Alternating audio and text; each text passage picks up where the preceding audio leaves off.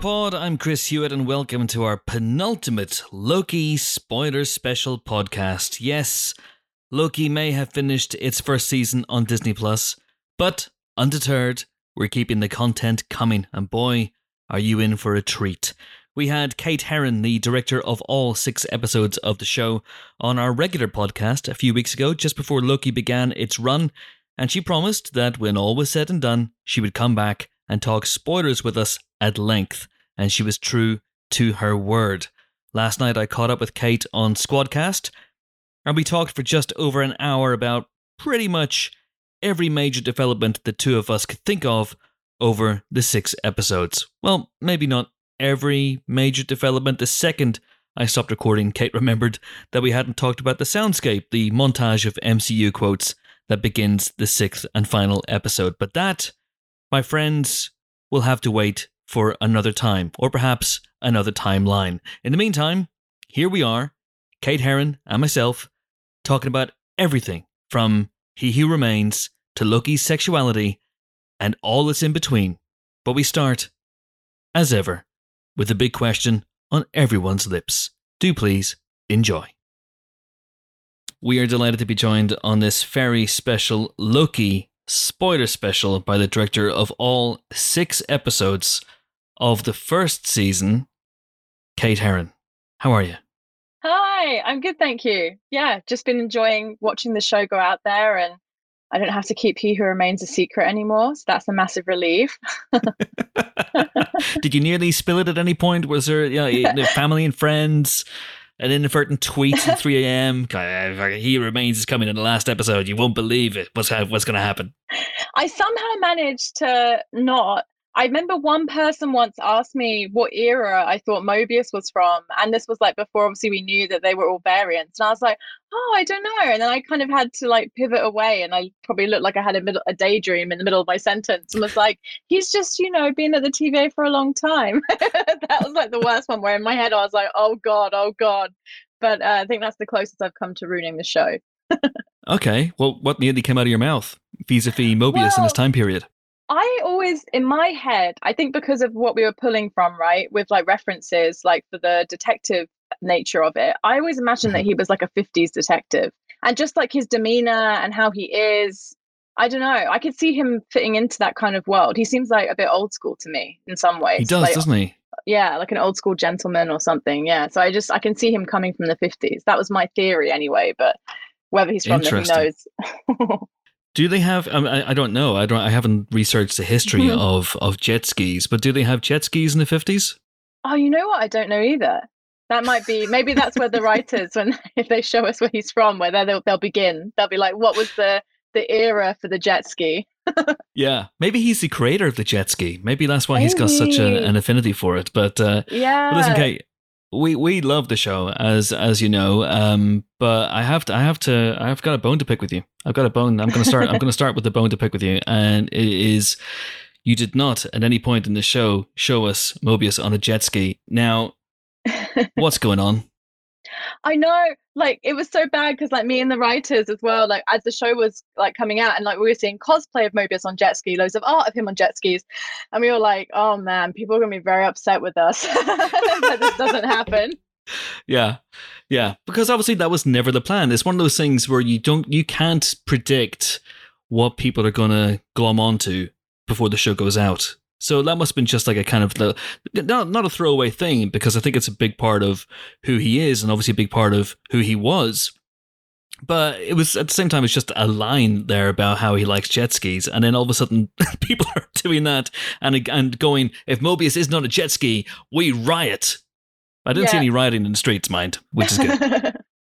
Yeah, I'm very sorry to the public that we did not deliver on the jet ski, but you know what? When the people demand it, sometimes Marvel will deliver. So maybe they could do like a petition for it, or I'm sure there probably is already a petition for it. But yeah. Yeah, what's going to happen is that there's going to be season 2, and I know you're not involved in season 2, but there's going to be season 2, and it's going to be shrouded in secrecy. And then about 3 months before it comes out on Disney Plus, there's going to be a Lego toy of Mobius on a jet ski, and that's going to be that. My theory is it'll be like a kind of panic room style opening that you don't quite know what machine you're moving through, and then you realize it's the mechanics of a jet ski, and then you pull out and you realize Mobius is on the jet ski. Oh yes, yes, Imagine. love it. Love it, love it, love it. So now we've got this cold open for season 2. Can I tempt? I'm not authorized. I don't act in an official capacity. But can we tempt you to come back for season 2, or is your mind made up? No, I am so proud of everything I did on season 1. And when I joined the show, we were always just making that first season.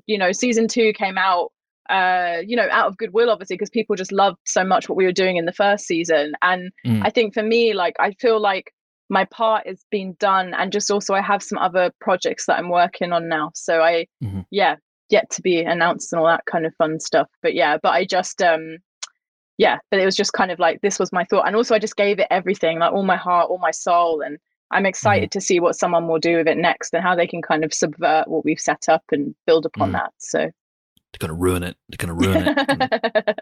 So we need to come back and do season 2. But yeah, Tom, I spoke to Tom Hiddleston for a spoiler special as well. And he said roughly the same thing, that season 2, not last minute, but was a fairly late in the day development. So, which fascinates me, because that effectively means that the end of the show was meant to be the end of the show, and the end of the show leaves Loki. And I know he can go other places in the MCU, obviously, but it leaves Loki in a really, really dark place. He has been defeated. Yeah, that actual, I would say, like, the up to where he goes into the alternate TVA, we were working on the very last 5 minutes of the show, like right until we were filming it, almost, basically. Like, I filmed, I think the ending we did, I think I even did that in additional. So we knew we had season 2 when we came up with that ending. I think it was like, we always knew they were going to go to the Citadel, obviously, and the multiverse would be released. But in terms of him going to an alternate TVA, like, that came in much later. We had so many different endings. And I think when that came in, it was just like, oh, this is perfect. And then even more perfect, right? Because, it's a great question, and I think I love the Twilight Zone kind of energy of it. But I also think if there wasn't a season 2, it would be quite an impactful ending to leave him there. You'd hope, obviously, they'd answer it in a film or something else. But yeah. Because it's one of those things where you're expecting Loki in some way to emerge triumphant, but one of the themes of the show is that Loki's not only survive, but that they lose over and over again. And that is something that really happens for both Lokis in the final episode. Sylvie fulfills her mission. She fulfills her life's work. She kills the head of the TVA, but at what cost? And Loki just plain loses everything. He finally finds something worth loving, and then loses that as well. I mean, that's a really dark place to end the show. Yeah, I think for me, like, I suppose on the Loki's always survived. That's why I wanted to do that shot, where he lands back in the TVA, and it's like, I guess they weren't even really together, but it's almost like that post-breakup heartbreak, right? Where he's just sat and mourning the loss of something that he cared so much about, and her decision. And I wanted to do that push-in shot where, you kind of see that change of heart in him, where he kind of pulls himself together and there's still hope. So you still feel that, Loki's will survive. But then obviously we have that rug pull at the end, and it's like, okay, it's going to be a big challenge for him to pull through this one. But I think I really wanted to show that he still had fight in him at the end, basically. I obviously do want to talk about Loki and Sylvie and that relationship and how two-sided it is, because I think that's open to debate, certainly. But what I want to start with, effectively, I know we've been talking for 8 minutes, but effectively this is the beginning now, is the end. And the part of the discussion of the show, I mean, it's there right from episode 2, I believe, when Loki and Mobius have that conversation about, what is the end of time, what is after that. So you have all these discussions about everything being preordained and the ending is not written, that sort of thing. But obviously you guys, from the start, you and Michael Waldron and the writing team, have to come up with the end. So is that where you started? Did you know how it was going to end for every character on the chessboard when you started? No. So basically, I think what we knew was the rough structure of it was that Loki and Sylvie were always going to go to the Citadel. They were going to meet He Who Remains. and the multiverse would basically be released, and that was everything we had. But we had lots of versions of, like, I mean, even episode 6, the beginning, like there used to be a big battle scene where it was almost like a series of trials to get to the office. And I think something that came out of the pandemic when we were shut down was that I was cutting episode 1, and the conversation with, Owen and Tom was like so riveting. It gave us a lot of, I think, confidence in the sense of, oh, actually, let's just really lean into the conversation in episode 6. We don't need this big battle to the office. And then I think something else that we came upon later was, we were trying to work out, what should be the thing, the kind of thing he gives them that is the battle. And we're like, well, actually, it's about Loki and Sylvie and their relationship, and it should be tied into that and the severing of that causes, this horrible decision to come from Sylvie. So once we had that, I think that felt right. But in terms of all the other characters, no, I think that's like kind of the fun with Marvel, is that we were always developing and evolving. But I would say when we went back to the second half of shooting later in the year, everything was settled then in terms of, where they were on the chessboard, so to speak. Because as we discussed, Tom's Loki finishes the show as a very, very different character than he is when we first encounter him. He goes through an awful lot. There's a theme, and I asked Tom this, but there's a theme that runs all the way through the show about glorious purpose. And I wondered if that was a starting point for you guys as well. In that it's something that Loki has said, and he says repeatedly, and other Lokis said repeatedly here. It's obviously the last thing we hear classic Loki say. But there's a sense that he's never really defined what it means for him. Glorious purpose, that it's a bit nebulous, that he thinks it's about posturing, about being this villainous leader. And when he discovers what his glorious purpose actually is, it's almost too late. His glorious purpose is not to lead or to be the bad guy. It is to be something more, this, the cracked romantic hero almost. And it's too late for him. Is that where you guys began vis-a-vis Loki himself? I think I'm just thinking that I think for us, I think in terms of the romantic hero, that's definitely something, or anti-hero, I guess, in the sense that we always knew that the story was going to be about self-love, right? And that he was going to fall in love with a version of himself, and they were going to kind of help him grow past some of his demons, and that he wouldn't be a completely transformed Loki by the end, because, I think our show, I've always tried to work out the timeline of it, and I think it's roughly maybe 2 weeks that he's on this kind of crazy journey. But I do think, that was very important to us, that because, I think his arc over the last 10 years of the MCU, that felt so earned, right? Because it was over 10 years, and it was very gradual that we saw him go from like villain to anti-hero. And I think we were aware that obviously we were 6 weeks and we had those week gaps where everyone would see this change subtly happening. But I think it was still a lot shorter than what we had before. And also he wouldn't be the same kind of anti-hero as the Loki we saw in Infinity War, because he's a different Loki. He's been on a completely different sort of journey. So I think that was a fun thing for us, and something me and Tom spoke about a lot as well, was like, let's kind of show sides of Loki that we haven't seen before. So like, I remember, for example, when we were filming the barbershop scene, and also, to be honest, the end of the timekeeper's chamber, when he's trying to tell her he likes her, you've never seen Loki tongue-tied before. Yeah. He's the, the god, I'd say man, but the god with an answer to everything. He just is. Yeah. And like, I thought that was very sweet and very interesting. And it kind of shows a vulnerability to him that we haven't got to dig into before. So I think that was something we were always chasing with the show, was even just from his magic, you know what I mean? Like, where can we show new aspects of this character? So, So I think it was definitely something, I think definitely, even though we were kind of working out maybe the location where he'd be at the end, the emotional kind of arc of it, we were always kind of working towards that kind of shape across it.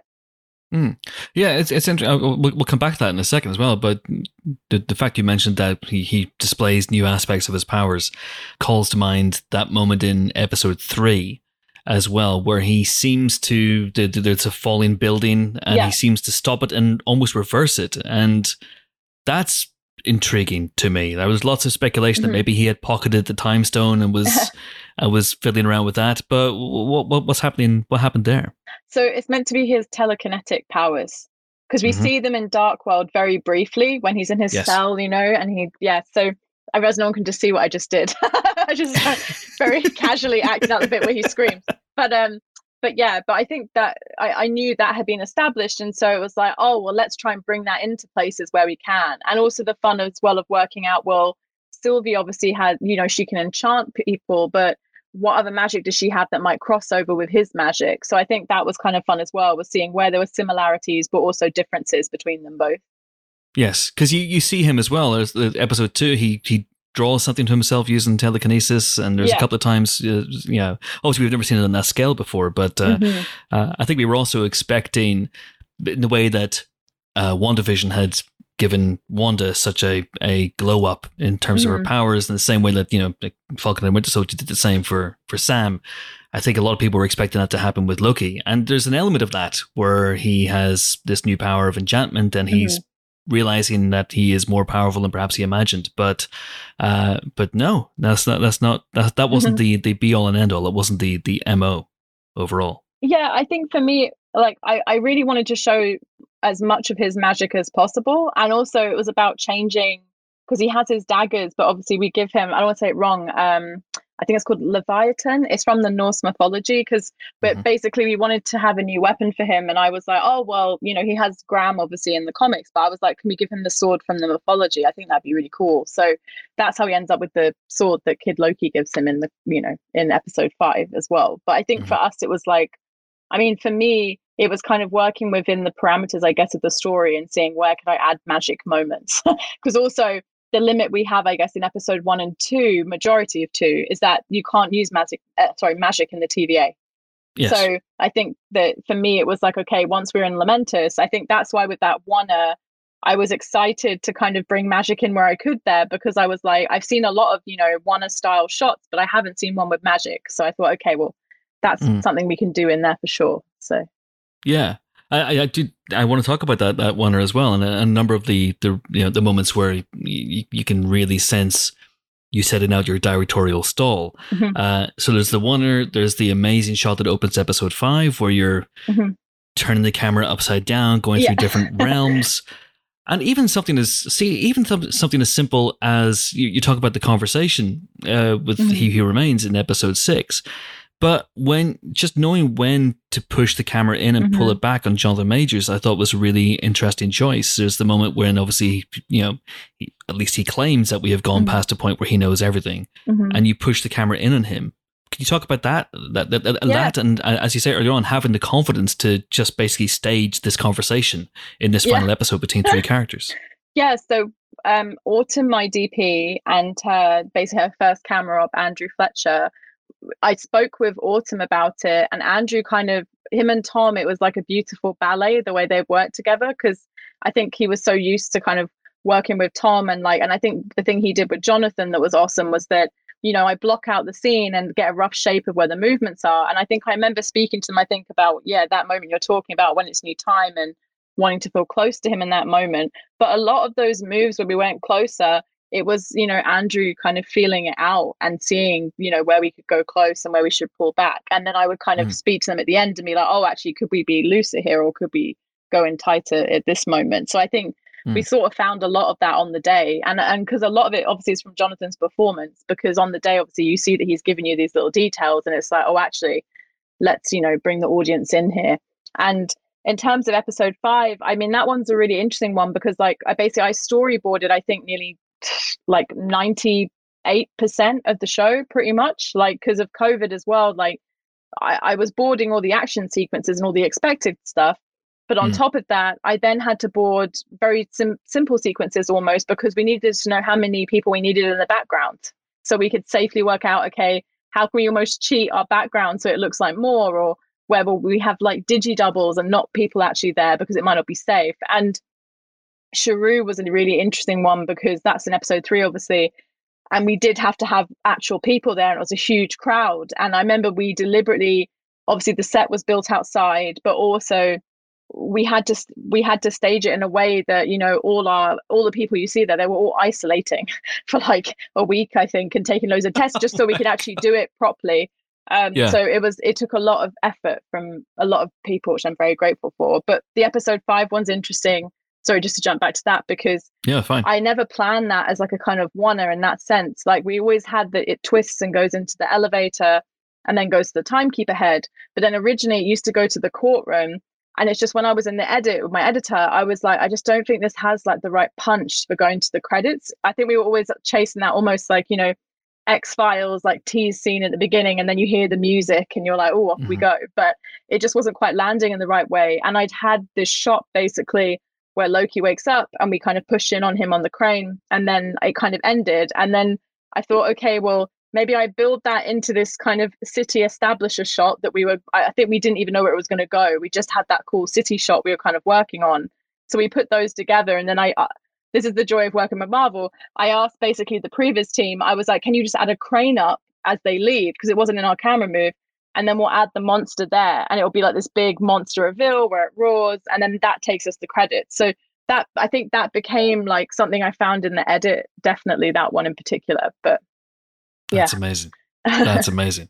And I think I want to go back to episode 6 in a way, and the confidence of having such a long chunk of He Remains. I want to talk about him first. He Remains / Kang. Was that something that you guys arrived at organically, or when you came on the show, it was essentially, we have this character, how do you use him? I think basically when I arrived on the show, it was always planned that they would go to the Citadel and they'd have a conversation with him. So that was kind of set in place, I would say. Like, I don't think it was like, he wasn't really, I think the main thing that changed was the sort of proposition he would give them and kind of what would happen there, like between our characters. I think basically once, like, me and the writers in the studio were all discussing it, and once we landed on, it should be, he almost turns Loki and Sylvie. No, he doesn't turn them against each other, but it's just, he gives them like a red and a blue pill, and it's just Loki wants the blue and Sylvie wants the red. And then that's where the drama rises from. So I think once we found that definitely got tailored into it. But no, I think it was always the plan that it would be a bookended conversation, the show, which actually drew me in, because I thought that was so exciting, because I've listened to it in the spoiler podcast that you guys do, and across just general stuff that people were like, oh, this doesn't feel like the Marvel third act, because really that's almost like our 5th episode instead. So I thought that was quite a bold and interesting idea. So I was like, I want to be part of that.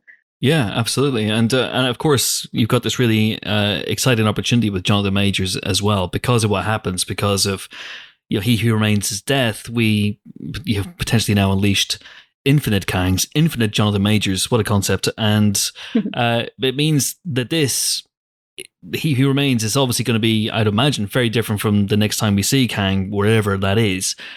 And that means that you've got a lot of freedom to craft this really idiosyncratic, very strange, off-the-wall characterization. Yeah, I think the fun thing that we spoke about a lot, me and Jonathan, was like, and that's why the beginning was so important to me, is that, you hear the noise of multiple universes around him. And then it's like, but it's very isolated and very quiet where he is in the Citadel. And I think me and him spoke about that balance of almost introvert and extrovert, because the only character you get an impression that he talks to is Miss Minute. She's the only one. And like, that's only like hinted at, really. But other than her, like, it's like he hasn't spoken to people in a long time with Loki and Sylvie. So I think it was finding those little quirks, like where, he's a little offbeat and a little bit, he's been living, a bit Grey Gardens, like he's been living at home for a while. But at the same time, he's this amazing storyteller, and he does have this power he brings as a character. And I think that's just, it was in the script. I think the thing I loved that Michael and Eric put in the script was that when you first meet him, he's really casual, and the door opens, he's just like, oh, hey guys, how are you? Kind of. And I think you never expect that. And that inspired me to put that Miss Minute's jump scare earlier on, because I felt like, because I think my producer was like, let's make her creepy. And I was like, yes, that would be great. And I was like, we should do a jump scare. That'd be really, because I love horror. But also I thought it'd be fun, because if you put the jump scare up top, if I'm watching as an audience member, I don't then trust like anything beyond that point. I'm waiting to get scared again. And so that kind of, for me, worked with, the subversion of that with the elevator door opening, because it's not a jump scare. It's just a guy kind of sitting down and he's very chilled out. So I think that was fun in balancing that out as well. And then obviously from that script, Jonathan's performance, because he's incredible. So. And he has a lot. He has a lot. I spoke to Michael for the magazine, and he was talking about how they knew that speech was, in its own way, a big expo dump as well. But he handles it so well. From a directing point of view, what was it like? We were hearing 20-minute takes. Is that right? Yeah. So interestingly, because I started the shoot with the Time Theatre scene with Owen and Tom, and we almost filmed that like a play because they both knew, like, the script back to front. And in the end, I was like, well, we can film it in sections, you know what I mean, across, like, for example, like my two shot of them, or we can just go for it and just film it. And Tom's a theatre actor, so he loved it. And I think Owen just was up for the challenge of it. He was like, yeah, okay, cool, let's just go for it. And so we do these really long takes, and we did the same thing with Jonathan, but Jonathan as well as a theatre actor in his background. So I think he kind of took to that in that way. And I think for them it was quite fun, right? Because it wasn't like I was filming a section and then I was saying cut. It just kind of was like, play the scene and yeah, let's just see kind of what happens. And I think the fun thing with Jonathan was that we definitely got what was on script, but he also played a lot with it. And I know he spoke about in his inspiration, like, he's a trained clown. And so he tried to bring that in places, just in the movement and the playfulness of it. And I think for us, it was really about, like you mentioned, the camera moves can kind of draw you in or draw you back, and kind of where our eyes are, or like, are we keeping Sylvie and Loki in the same frame, or are they now feeling separate in their separate close-ups because they're not on the same page anymore? But I think the fun thing with Jonathan was that I remember when we were blocking it, he did that bit where he jumped up on the desk, and it was great because it just felt like this big full stop to like that big thought. And it was almost like that chapter's done, and now we go on to the bit where he talks about, if you think I'm evil, wait till you meet my variants. And I think that was really key because it kind of helped shift to the next, I guess it would almost be like the next location, but it wasn't the next location because we're in one location. So I think that was really important for me, was working out visually with the music, like everything basically, where we're marking the end of these, like, kind of, I guess, chapters in this massive scene. So that definitely helped us. Wow. And because Loki and Sylvie are listening to him for a long time, they occasionally interject. Were you worried at all about losing them within the scene, about them being passive within the scene? Was that something that you guys talked about? It was definitely, I think, a balance in the edit with my editor, Emma McLeave. So, like, I think we did some edits that were very He Who Remains heavy because obviously we were like, Jonathan, but then we would be like, oh no, actually we need to bring more of this in. And I think the tightrope really with that was, where are we going to Loki? Where are we going to Sylvie? How are they feeling about it? And finding those moments, where I think there's one where, like, Sylvie looks over at Loki and she's kind of like, you don't believe this, do you? And he kind of, he looks very engaged. And I think that was really important, was working out where to place those moments in terms of his speech, just so then when this breakdown happens with them both later, it feels earned.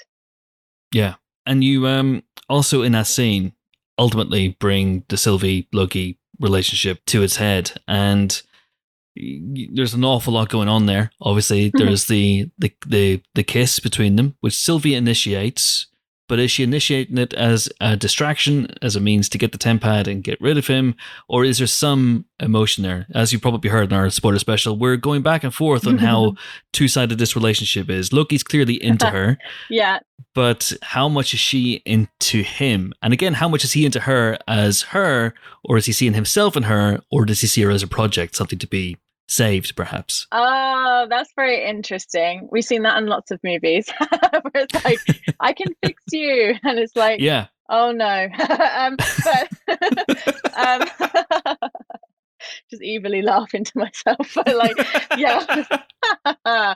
Fools. But no, honestly, I think for me, like, so it's kind of both, right? I think there is an aspect that, yes, she is taking the tempad, but no, I honestly think for me the kiss is genuine. And I think that, for me, I always thought of Sylvie in that episode 6, being more like where Loki was in Thor.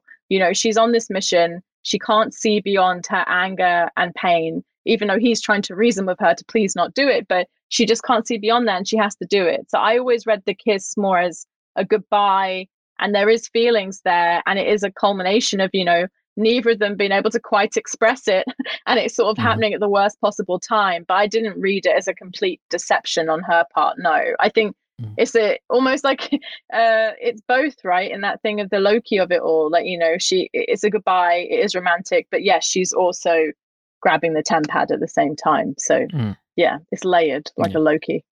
Again, indeed. And you leave her in a pretty bleak place as well. Was that always set in stone that she would fulfill her destiny, what she wants to do, and then just be filled with emptiness? I think basically with that ending, we had a few different endings in terms of how the multiverse would be released. But I think it's just when we finally landed upon it should be like, both of them on opposing sides. Like when we wanted our audience ideally to be on opposing sides. Like some people who think she should follow through with her plan, and some people are like, don't do it. But I think the thing that was important to me was that it shouldn't be joyous what she does. It's quite horrific, and when she kills him, and just also that it doesn't lead. It's kind of like Loki was right. Like it's not going to make her feel full. It's empty. Like she did complete the mission, but it's sort of she needs like her Mobius therapy session, and like there's more work to be done. It's not as simple as like it's not going to solve all her problems, unfortunately. Yes, very much so, and of course that's one of the themes of the show. There's nature versus nurture, and there's the idea of can you change? Can you change? Not just can you genuinely change, but can you change people's perceptions of yourself as well? And the tragedy of what happens between Loki and Sylvie is that Loki has changed. He genuinely has changed, but she doesn't change enough, and also won't accept, can't believe that a Loki can change his spots / stripes, if I'm getting my metaphors mixed up here now. But that's also something you guys were going for. Yeah, and I think also the important thing within that change and growth is that she says at the very end, which is a really important line for me, is "I'm not you." Because we base our Loki's behavior on the Loki that we all know from the MCU movies. So we're kind of, we've almost got a rule book, right, for like what we think he's going to do. But I think that was the fun thing with Sylvie, is that she isn't, he calls her a faded photocopy in Ep3, but she's not. She's like her own person, and she's had a very different life. We get the impression she grew up in a palace, but that was, I think she even says, a blip. Like it's not, all of her life really. It's actually more been like in these apocalypses and on the run in a very different kind of way of living. So I think that was the really important thing, was that he can project on her his idea, I guess, of like his pain and his suffering, but she's a different person essentially. Like, they have the same piece on the destiny chessboard to play, but but she's different. She's different to him, and that's the nightmare and the joy of relationships, I guess. Is that you can never know what another person is thinking. This is it. We all need subtitles or thought bubbles. That would be a terrible idea. No, it'd be awful. But I want to go back and to kind of the beginning of the Loki-Sylvie relationship. From the moment they first meet, that revelation, when you reveal her in season 2, when you reveal her in episode 2, there's obviously a sense that he's intrigued by her enough to follow her to wherever the hell she's going. But it's obviously episode 3 where we really get a sense that there's something more here. And episode 3 is interesting for a whole bunch of reasons. One, of course, is that after having set up Mobius and Loki for 2 episodes and the TVA, you go away from it almost completely. There's no Mobius in episode 3, and it's very much a two-hander. Was that always the plan, first of all? Yeah, so basically when I pitched on the show, so episode 1 and 2 were like early drafts, but what was definitely in them was that, episode 1 was like this really cool prologue where him and Mobius have it out, and and then episode 2 we get the impression that Loki's now working for the TVA. But I remember looking at that. I think the main thing we brought out of it, honestly, was I felt like Mobius and Loki should be friends, because I think immediately there was kind of a sense of trust between them. But I was like, but we need to really believe that they've connected. So when he does pivot and go off with her in episode 3, it's painful for Mobius, but also that I think it just helps that mystery, because I could see it in the script, but I love the idea of it, the buddy comedy kind of aspect of it, because I think almost that's what people almost probably expected the show would be, right? It would be like Loki time cop, like hopping through time and fixing little mistakes. And I think I loved in Alyssa's script that, she put about Pompeii, because I almost felt that was kind of what people thought the show was going to be. And then obviously like all the other places we go to in time are not these big famous moments. We go to Ren Fair in like 1980s and Roxcart, which is obviously more of a Marvel reference, but I think that was the fun thing for us, was that I think it was just about sort of playing with those expectations, but definitely that was always in the DNA of the idea that you think it's going to be Loki working for the TVA, and then in episode 3 he ends up on Lamentus with Sylvie. So that's actually, to be honest, when I saw that in like sort of the early arc ideas, I was like, well, that's amazing, because I just want to be part of that. And I love the idea of the challenge of doing that tonal shift and the POV, because I think so often in TV shows as well, you know, they end up in the same kind of location. And so I think I would assume if I saw that in Ep 2, I'd be like, oh, okay, so every episode will be maybe like a procedural and he'll be in the TVA now. But I think that's kind of falls into the thing of Marvel being like, we want it to feel like a movie, because it does go to these weird different locations across the rest of the show. And you don't often see that in TV, I think. No, you don't. Yeah. And suddenly turns into Midnight Run, but on a dying alien planet. Yeah. Which is very, very cool. And obviously you've got so much going on there in that episode as well. It has two huge moments, including the one which we've talked about. But there's obviously the bit where Tom sings. I mean, that's not something he's ad-libbed. He's learned Norwegian and Latin in a previous episode, obviously. So how long was that on the board? So that came in a bit later, and I remember that Michael wrote it in, and I think because like I loved the kind of like brief encounter, and also like I suppose maybe brief encounter, but also like, you know, before sunrise as well was a reference. You know, there's beautiful conversation on the train, and I just love that. I mean, I always think for me, like, that's the sweet stuff, right? For like the rom-com of it all is you just want to watch these two people like hang out and start to get to know each other. And I think, okay, well, that was kind of almost like our most rom-com kind of scene. But I think the fun of it with Loki on the train was it again was just another way to show character. Like, I thought the song was really fun because, you know, Sylvie's like, I'm going to actually use this to sleep for the first time because she probably hasn't slept in a long time. But then also Loki's like, cool, I'm going to, you know, have a drink and enjoy myself and have a song. And I think it, again, was a way to show the difference in their characters. Yeah. And of course, it means that she trusts him enough to sleep around him. Yeah. Also. Yeah. Which is cool. So how many takes of Tom singing do you have? So many. Like, I think we did run it a few times, but mainly because Tom would add dance moves and he'd be like, oh, let's do one more. I want to try this dance move.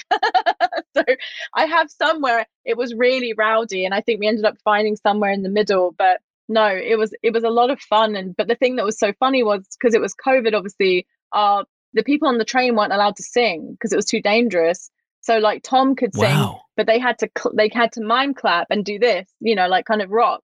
But the people you hear singing in the soundtrack are my team, like my editor, my assistant, like, so they're people from our post crew. I think because we recorded their voices and they actually ended up working really well. So the people you're hearing are like, you know, people that worked on the show, like singing along with him. The bartender though is singing. She was allowed to sing, but we were limited just for safety. You know, we couldn't have loads of people yelling at each other. So yeah. Don't even think of these things. Wow, jeepers. That's wild. That is wild. Yeah. Well, fingers crossed you got the Christmas #1, because if you know, Tom singing Norwegian should absolutely head straight to the top of the charts. But you also have in that whole sequence, actually, you have one of the most fundamentally important exchanges of the show. There's a couple of elements here, which is obviously Sylvie and Loki talking about love. And one of the things I noticed, of course, is that ultimately, because Loki's a big metaphor guy, he comes out in the metaphor of love being like a dagger, which is actually pretty much what happens in the end. I mean, that's pretty much how it turns out. So you're a big fan of foreshadowing. Is that what you guys were up to? Do you know what? So Michael wrote that in there before we cracked Ep 6, actually, in terms of their fight. But I mean, it definitely, I think, carries across. And like, I think that was unintentional at the time, but I'm pleased that it's there now. Take the credit, go for it. Yeah. We've always meant that to happen. You'll ask Michael and he'll be like, it was always the plan.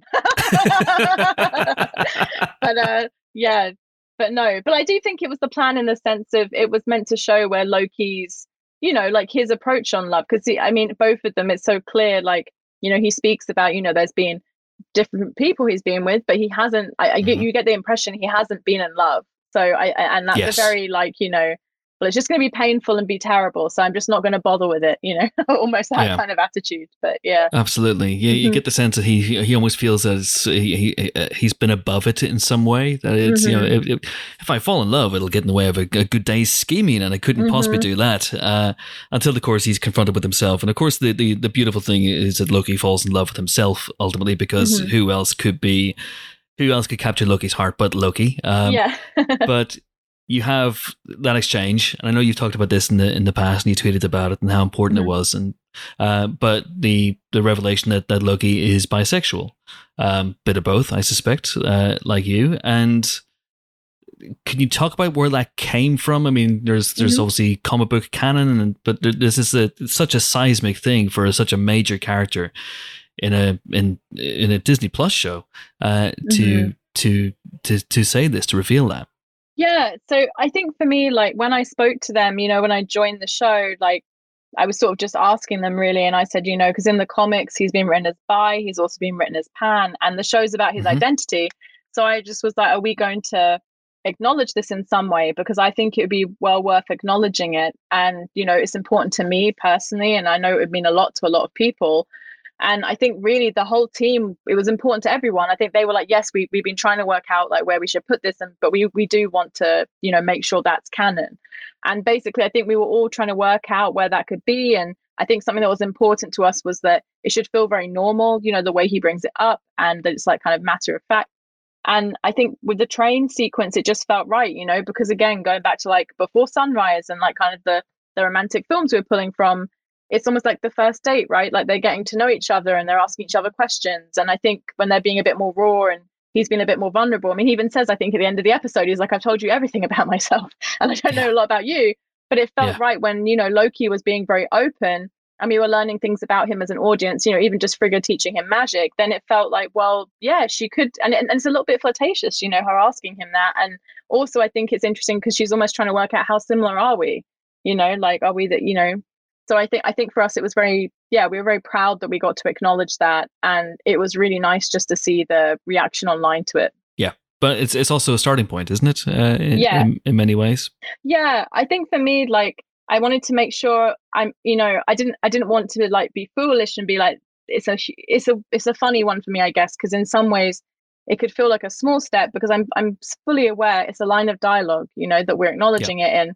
But at the same time, it's a massive step because, I had messages from people on Twitter saying, this is huge. Like in the country I live, seeing something like this on TV is massive. And also there were, I had someone's like mum get in touch with me and be like, actually, like my daughter like came out to me because of this scene. So I just, wow, really? Yeah. So I just amazing. thought, yeah. So I kind of just thought, well, even just those 2 comments alone, that's amazing. And also it's just kind of like, again, I felt like, well, it opens the door for more exploration, I hope, across multiple characters. But I was proud to be part of that step. Wow. I mean, yeah, absolutely. And we'll see what happens, not just with Loki, but, exactly. elsewhere within the MCU going forward as well. But of course, the chief relationship he has in the show is with Sylvie. And that in itself was a bit of a rug pull because the character, and she's not Lady Loki, we know that. She's kind of unique. Yeah, she's brand new character. She's a little bit Enchantress, a little bit Lady Loki, a little bit something else. But that is not something that, unless correct me if I'm wrong, that's not something that's really happened in the comics. I don't recall Loki having a relationship with himself in that way. So that was a pretty big step as well. Yeah, I think because basically, so when I joined the show, that was always like the writers already had that in there in the sense of, like Loki was going to meet a version of himself and they were going to fall in love. And I just thought that was such an interesting idea. And I think the key thing for me with that being the idea was, okay, well, let's see, like, in what ways are they the same? What ways are they different? Kind of what you were saying about projection, because it's that thing, like, when anyone, it wouldn't be a version of themselves, but whenever, I think, if someone has a crush on someone, there is that habit of projecting, right? And you almost project like what you hope are their best features onto them. And then obviously as you get to know the person, you get to know the real person. But I think that was really interesting just in terms of it being himself, because, kind of what you said about the ending is like, he's like, I've been where you are, I know what you feel. And I do think it's coming from a genuine place. And on some level, he does know what she feels, but also he can't completely because he doesn't foresee what she's about to do. So I think I think for us, that was always important. And just in terms of like, exploring new aspects of Loki's character, because, we haven't really seen him have a friend and he finds a friend in Mobius. And also we haven't seen him have a love interest. And I think that was interesting for us, was like him just kind of opening up with these different characters and just sort of, I guess, exploring like this kind of more vulnerable, more emotional side of his character. Yeah, and it allows Mobius to find another little point, just have a bit of needle with him in episode 4 as well. And episode 4 is really interesting for me. It's such a tremendous episode. It's such a tremendous showcase for everybody. But what really gets me is Mobius in that, because you have this thread running through the show where Mobius is affecting Loki a little bit. He's infecting him with friendship, if you will. But Loki is also infecting Mobius with a little bit of anarchy and a little bit of Loki also. And it all comes to a head in episode 4, where Mobius does the thing that he would never countenanced before, which is, betray Renslayer. And it leads to him being pruned. And that was such a surprising moment, such a emotional moment for me. And I love his little defiant speech, referencing a jet ski just before he gets pruned. Can you talk about where all that came from and what you wanted to do with Mobius at that moment? Yeah, so I think the real keen, I think the thing that I loved, that one thing that Owen actually added on the day was it's okay, where he says to Loki, he's like, it's okay. It's like almost like, because Loki starts to realize what's going to happen. And I love that he kind of owns the moment. And and I think the speech I just thought was really beautiful. And because we knew we wanted them to have that game, like if you could go anywhere, where would you go? And I think at one point we had it across the whole show up to episode 4. And then we actually were like, I think I was just looking at it. I was like, actually, it's more powerful to just keep it in that last intimate conversation that him and Renslayer had beforehand. And I think that was the really fun thing with their two characters, was working out when is she as his boss and when is she his friend. And I think that was always, and often at times it's in the same line of dialogue, which is kind of fun to explore as well. But I think that was very sweet. And I think the most important thing for me as well with that relationship was just, that moment with Gugu's character at the end, Renslayer, where he gets deleted, but she does take a moment to have a breath and collect herself, because it's not just like, she's not like, wahaha, finally Mobius is gone. Like, she did care about him. And I think that was really important to show, is like how strong her belief was in the Timekeepers, to show the extent she would go to protect them. Because then how much worse is that then when she finds out, they're not real in Ep 4, and then in Ep 5 is sort of reeling from this crisis of faith, basically, and what she's built her life around. And but I think with that moment with Owen, honestly, it was beautiful writing, in the sense of I think Owen, I think they, just the jet ski line, there's a world, but that could be very silly, but it's just, that's the genius of Owen Wilson, is that I think he just has so much warmth as an actor. And he can sell you that line, and make it painful at the same time. Yeah, he's so good. He has my favorite line reading in the entire show, which is, that's not Asgard, that's my lunch. Yeah. I think he improvised that line, by the way. I think that's an Owen improvisation. We've got a lot of them across the show. He's obviously, as everyone knows, a genius improviser. So you use them where you can. You sprinkle them in. You sprinkle the Wilsonisms. But there's also, this is a very Owen Wilson character in a way, that he's very much, he is, there's a sunny side upness to his nature, but also a hint of darkness, which is very, very him. It feels almost like a lot of the Wes Anderson films, right? That I've loved, that, that he's the ones that he wrote in particular, like Royal Tenenbaums, and also Bottle Rocket and Rushmore. There's always that kind of, it's like a funny, sad kind of scene. It's like whatever they're saying is quite funny, but it's always tinged in a sense of sadness a lot of the time. And I think in a weird way, that's probably why with that Mobius, his death scene in particular, it definitely felt in Owen's wheelhouse. That it's he's talking about something that almost seems not silly, but it's it's jokey. It could be read in a very jokey way, but he grounds it in that pain and that So we're very, very lucky to get him. Absolutely, and of course, he gets killed in episode 4, but comes back in episode 5, and episode 5 was another moment that really really affected me emotionally, which was when Loki says goodbye to him.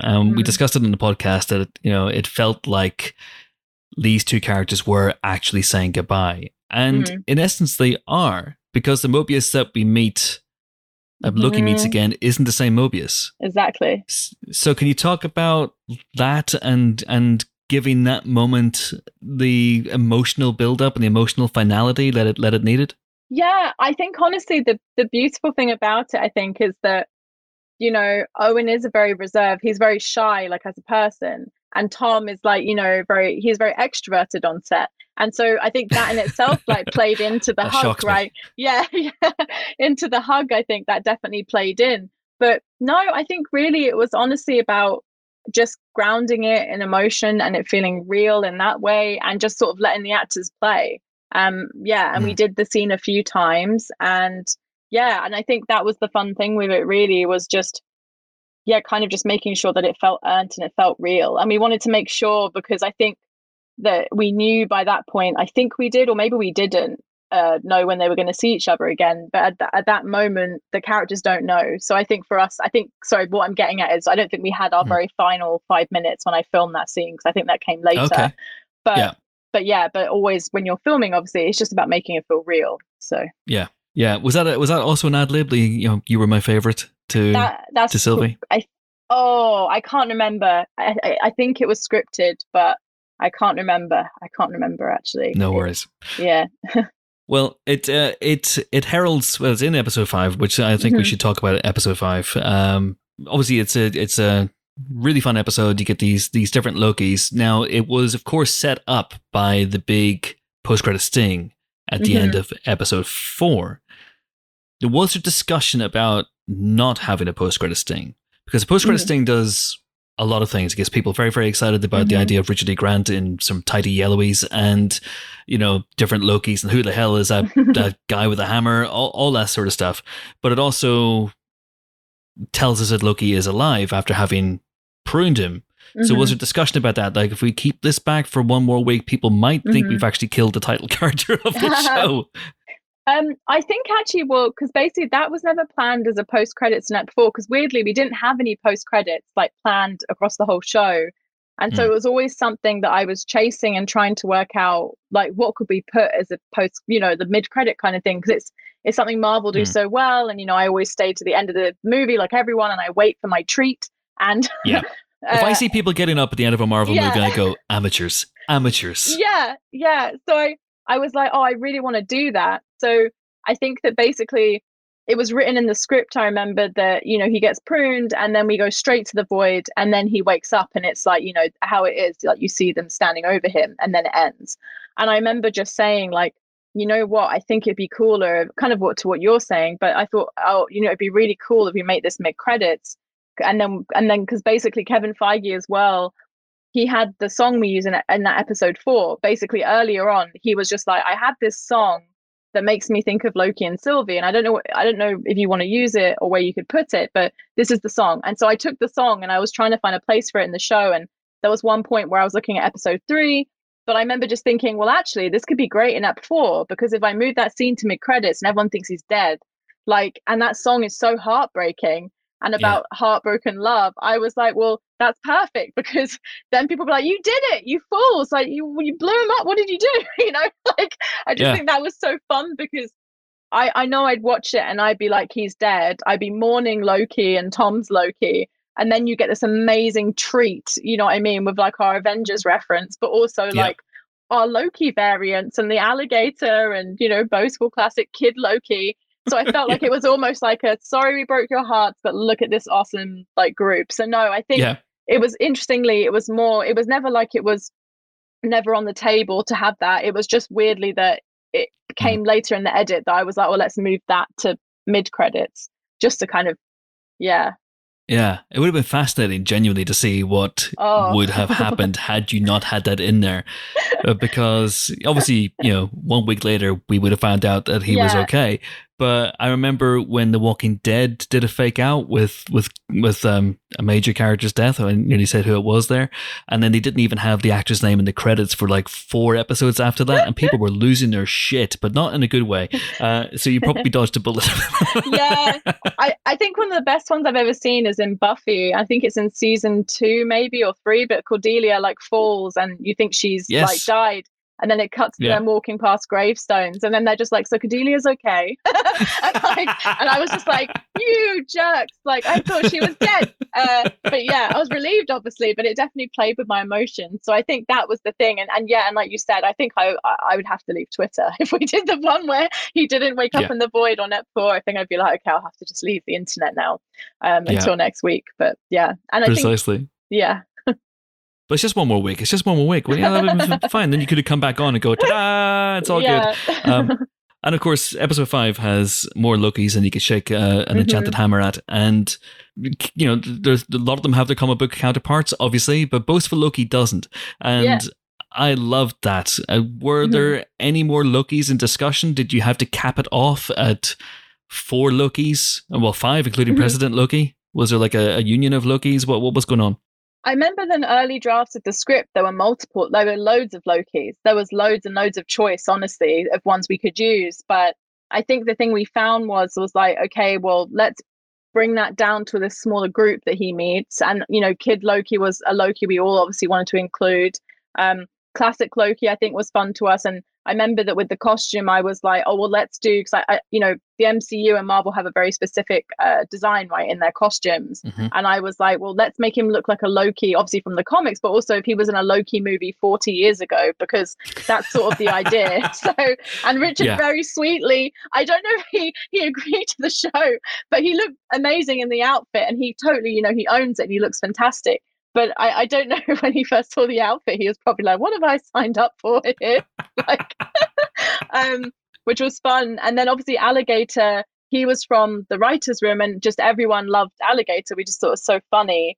And then Boastful, honestly, I think like we had like a rough idea for Boastful, but I love the idea of like, oh, what if he's a worthy Loki? Or that could be up for debate, you know, like, and also in terms of, you know, Diobia's read, like, because we had these different actors and I've worked with Diobia before, and his read was just so funny. So again, we shaped a lot of that Loki around him. But I think that was important for us as well, was like, you know, finding that balance of, we have to obviously bring in some different versions of Loki because he's had so many different faces, right, in the comics, and it was so fun to do that. But at the same time, it was like, well, let's give people someone, you know, a new Loki as well. So I think that was really key to us. And with President, I think he used to just be a bandit leader. And I remember with Tom, he was originally going to just play one of the bandits, because I felt in episode 2, you know, we have all these holograms of Loki, but all our Lokis don't look like him. And I was like, I feel like we need to deliver on this somehow. And we were sort of at the mercy of the schedule. So my team, we were like, okay, well, maybe Tom can be a bandit, and then he can quickly come in as a bandit, and then we'll jump him out, and, you know, he can be like regular Loki. But then I think it's just, when we were thinking about the leader of the bandits, and I was like, well, it could be President, because that would be really fun, and I feel like he would be leading like this group. And once we knew it was President, I think it was like, oh, we should ask Tom, because this will be so much fun. And we made it work, obviously, with schedule. I think for him, it was a bit of an out-of-body experience, because he was playing like President, our Loki, and then he had to go do some like special feature thing, I think, in the evening. And I think he said he was like, I don't know who I am anymore by the end of the day. But that's perfect. Yeah, that is perfect. Yeah, I know. I love that, because he plays President Loki. It's very close. It's closer to the Loki of Thor and Avengers than the Loki that we, you know, than the Loki that he is by this point, and it's so delicious. I also have to ask, how on earth did you direct him to that scream that he emits when Alligator Loki bites off his hand? That's Tom. Like, honestly, he just went. I remember that, because it was crazy. I think having the moving pieces of already filming in the pandemic, because we had to take air breaks and all this other stuff, and then also just managing to film Tom as President. We didn't have very long to do it. So we had this really like fraught energy to it when we were filming that scene. And I remember that Tom was like, okay. And obviously the craziness is, you know, we had to do a few takes. So Alligator, a lot of these characters, the CGI ones, you have like a kind of stuffed toy that represents the character. And it's usually there for like kind of camera movement and for the actors to react off. And then you do a few takes with it, and you do a few takes obviously without it. But we found it easier to keep the toy in. So in the actual original footage of this scene, there is a blue stuffed alligator flying at his hand, and he's reacting to it. And I have to say, the alligator was on a blue pole. It looked bananas. But I mean, Tom's a brilliant actor. But I think honestly, part of it, I think, was like the energy, the frantic energy, and probably somewhere to pour that. And also I think Tom was just trying to make us all laugh, you know what I mean? Because it's just so funny, the scream he does. It's perfect. It's amazing. I mean, because he's got quite a deep voice, Tom, and I didn't think he was capable of going that high. Yeah. Wild. Yeah. Absolutely wild. And we'll probably do speed round in a second, but that episode is also crammed with Easter eggs, you know, from the helicarrier to the Thanos copter to the thing I missed first time around, which was Thor Frog.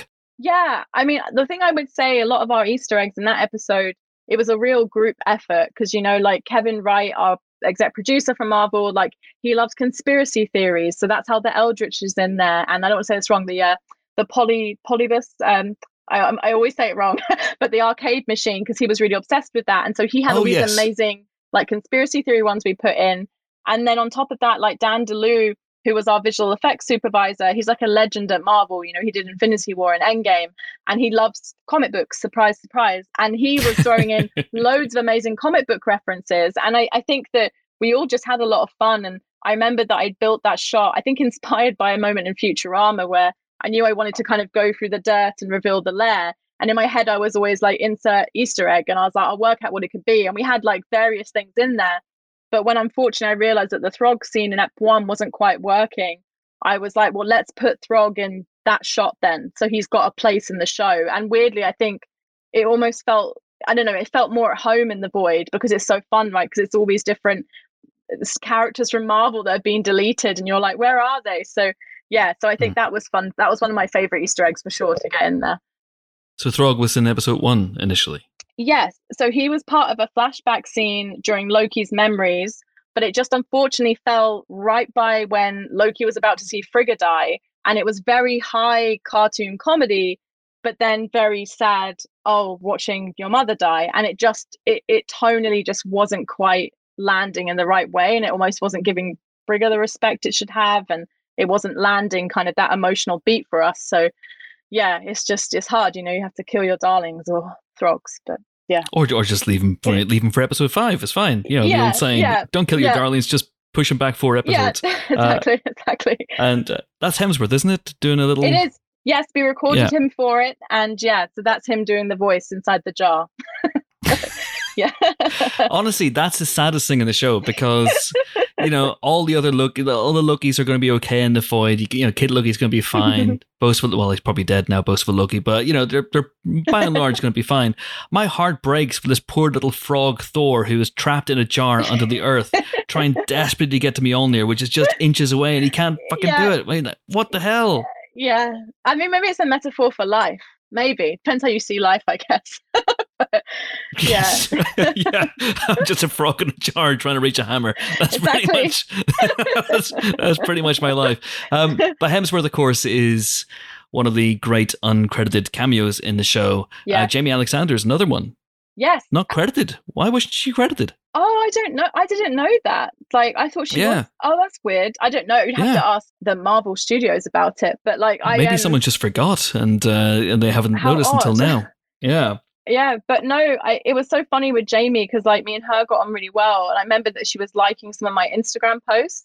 And one of journalists was like, oh, so Jamie Alexander, like, is she in the show? And I was just like, no, we're just friends. And they were like, oh, really? And I was like, yes, we are friends. We made friends. And like, it's probably and how would you have made friends? Yeah, could you have been in the same room together? I remember just saying, because I remember James Gunn follows me on Twitter, and I was like, no, it's a big family, and we all just follow each other. And I somehow managed to weasel my way out of that. But I remember just being like, oh no, the Sif cameo is going to get ruined. But I think that was so much fun because Michael wrote Sif in, and we were like asking, can we get her? And they were like, well, we'll make it happen. But I think that was so nice because we don't visit Asgard very much in our show, but it was great to, you know, get her back for that moment, I think. And just, you know, it was just fun to see her again. So I'm really happy that I got to work with her. It was a lot of fun.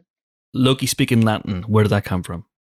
So that basically was because we wanted to honor what he would have spoke there. And also he has all speak. So that's another example of his magic, that he, you know, can speak all languages. So that came from that. And then beyond that, obviously, Tom learned the Latin because he studied. Of course he did. Yeah, of course. I think he studied it so he can actually speak it as well. So, yeah.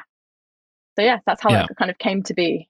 There you go. And you introduced Sylvie in Withholding Now for a Hero at the beginning of episode 2. Little nod that she might not be the villain she's been cracked up to be. Oh, that's interesting. Yeah, I think for us it was that kind of, it's such a fun song, and because we were looking at songs from that year, and again, yeah, it kind of played with it, like as you're saying, like it played with the idea of good and bad, and also just, I think it was really fun. I think for me it was also subverting the fact that Sasha's character C20, you know, she goes in trying to be heroic, and then it's completely subverted because she's enchanted and she's taking out all her team. So yes, yeah, it was kind of playing into that as well, and then just obviously the fun era of it all. I'm glad you brought up Sasha, because C20, we're told, is dead and dies off screen. Was there anything more with her? Did we get to see her dead, or was Renslayer telling Porky Pies? No, everything you see is like what we always planned, and that, I think it was more just the idea that Mobius we were gonna see it from his perspective to obviously learn about Renslayer's betrayal to him. So you're with him in that moment. So almost like we feel betrayed at the same time he does. Okay, and Renslayer, we haven't even talked about her and where she goes, because at the end of the series, you know, she's very integral. There's every possibility. I might be barking up the wrong tree here, but as she walks through that time door, that sets in plan, you know, Kang has told her something. So that might be a reason why the TVA is so different at the end, that she's done something somewhere or somewhen. But that character is, can you talk about where you wanted to leave her and the arc that she has going through the show? Yeah, so I think the thing that was really fun with her arc was that, you know, I think something that we found later in episode 4, for example, with the Sylvie flashback, was that I was like, oh, well, it'd be cool if like she was a hunter, because we have these moments, obviously, where you get hints, you know, where she's chasing Loki and she grabs her time stick. And I love the idea that, you know, almost everyone's path feels set at the TVA, but Renslayer is one of the few people at the TVA that was promoted from hunter to judge. And to me, in my head anyway, of the hierarchy, they always felt like very separate departments, like almost like the streams would never usually cross. But so I love the idea that she ended up going from a more military role to this role as a judge. And I think with her arc, the real key thing for us was that crisis of faith, you know, that she's making these decisions because she thinks she's protecting the timekeepers and it's for the greater good. But then obviously, as we see, that starts to unravel in episode 5.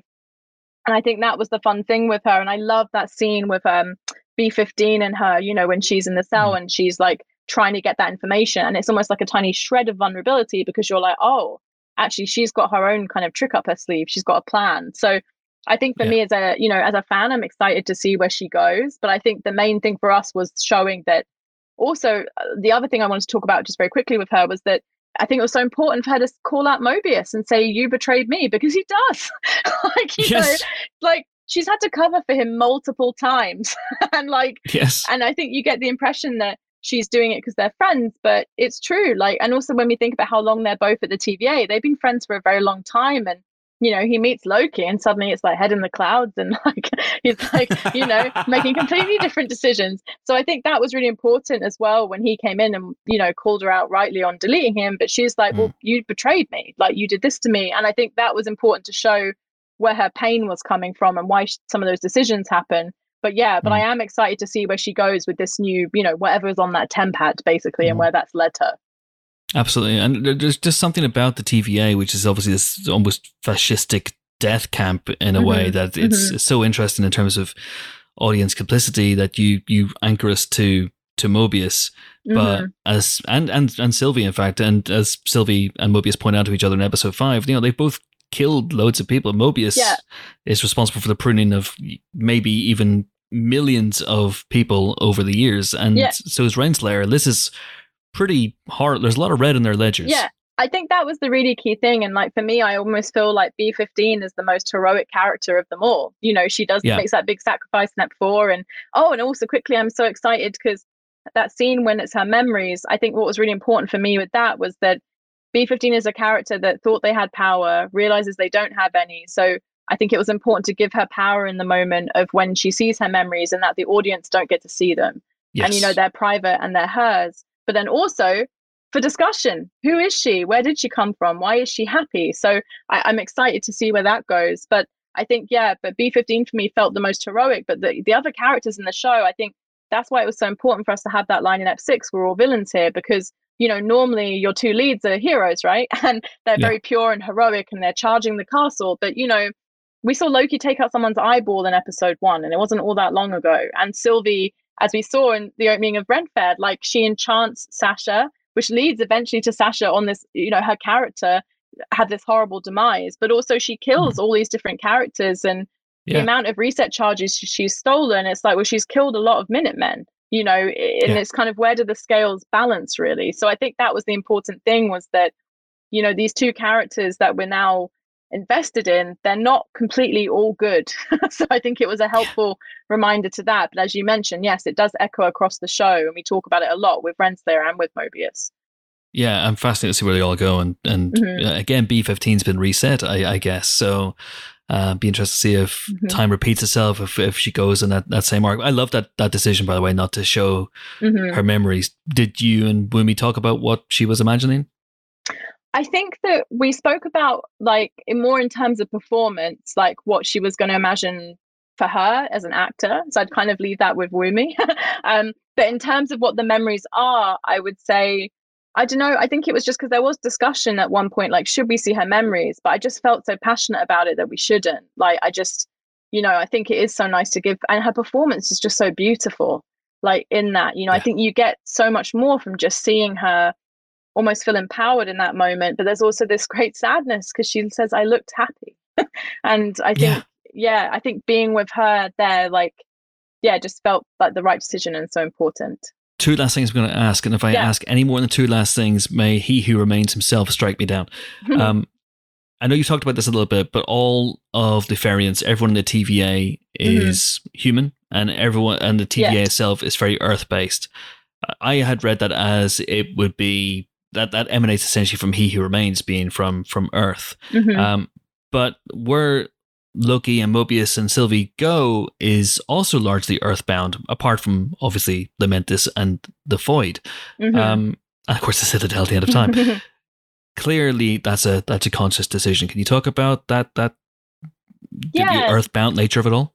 Yeah, it's interesting, right? Because I think with the TVA, there were some early versions where, like, Casey was an alien, for example, and and I think the thing we changed with that though was that, because when I joined, we obviously knew that at the time, I think the writers had in the scripts that the timekeepers wouldn't be real, but we didn't have the conspiracy theory that all the TVA were variants. That's something we found when I joined and we discussed. And I think the real key thing in hiding the ball on that was that I felt like, well, if they all look earthbound, like all the people at the TVA, I'm just going to question it less. If there's aliens working at the TVA, it kind of then leads me to more corridors of questions, I guess, where I'm going to be like, but wait a second, where are they from? And where are they from? Are they've always, you know what I mean? So it felt like an easier way to at least hide that conspiracy theory with the TVA.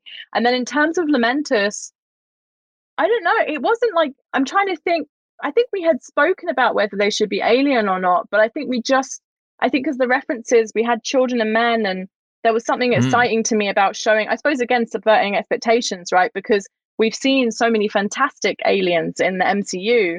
And again, it felt kind of a cool idea of, we're going to be on like an alien moon, but actually the aliens look like people of Earth. I just thought that was an interesting idea. So yeah, I think that's where that came from. And they have Figgy Port as well, which is which is I don't know what the hell it is in real life, but but it's nice that they have it as well. And then the last thing I want to ask you is, you mentioned Casey there, and at the end in the final episode, we see Eugene Cordero has been reset as a hunter, but it's a very, very brief background glimpse of him, and that leads me to just wondering, was there more? What sort of stuff was cut out from the show? We had someone write in pointing out, for example, that there's a couple of shots of Tom apparently on the throne of Asgard in the trailers, which obviously didn't make the show. So what didn't make the cut ultimately? I think it was honestly mainly that Throg scene, because that with him in Asgard, that shot people always reference, that's from that scene.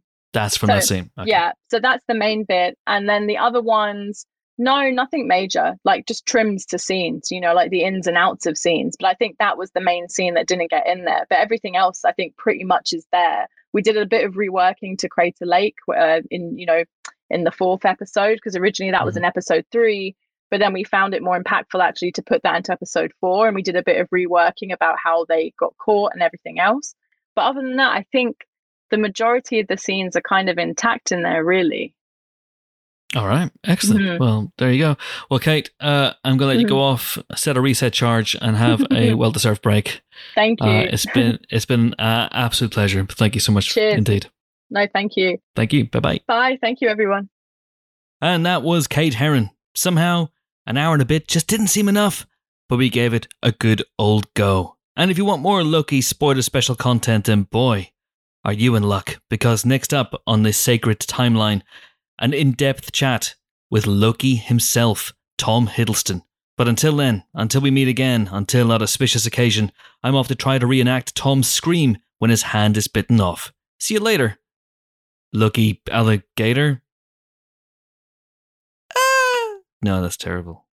How does he do it? Thanks for listening. See you next time. Bye. Ma! Ah! No. Awful.